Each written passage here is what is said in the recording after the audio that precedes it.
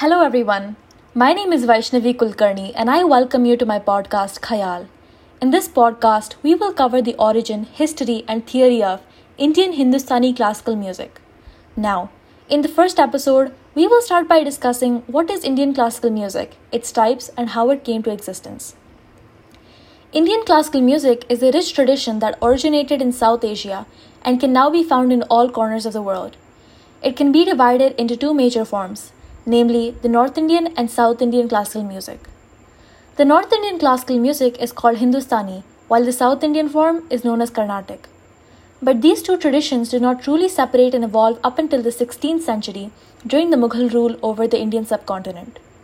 Hindustani music gives more importance and emphasis towards the exploration of all aspects of the raga, while the performance of Carnatic music tends to be restricted and short composition based. However, the two traditional forms continue to have more similarities than differences.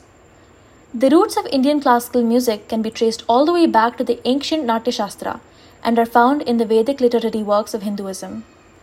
The 13th century Sanskrit text Sangeeta Ratnakara of Sarangadev is regarded as a definitive text by both Hindustani and Carnatic music traditions.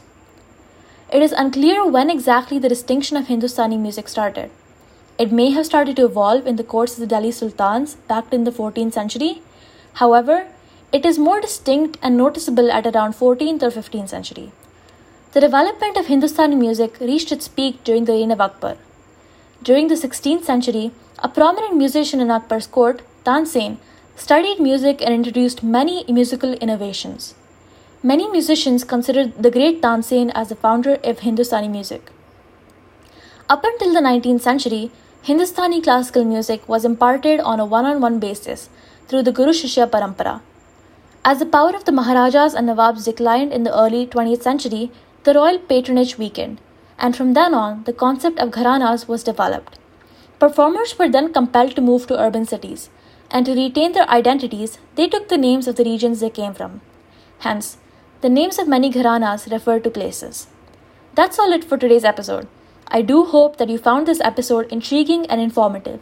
Stay tuned to my podcast for more episodes. See you next week.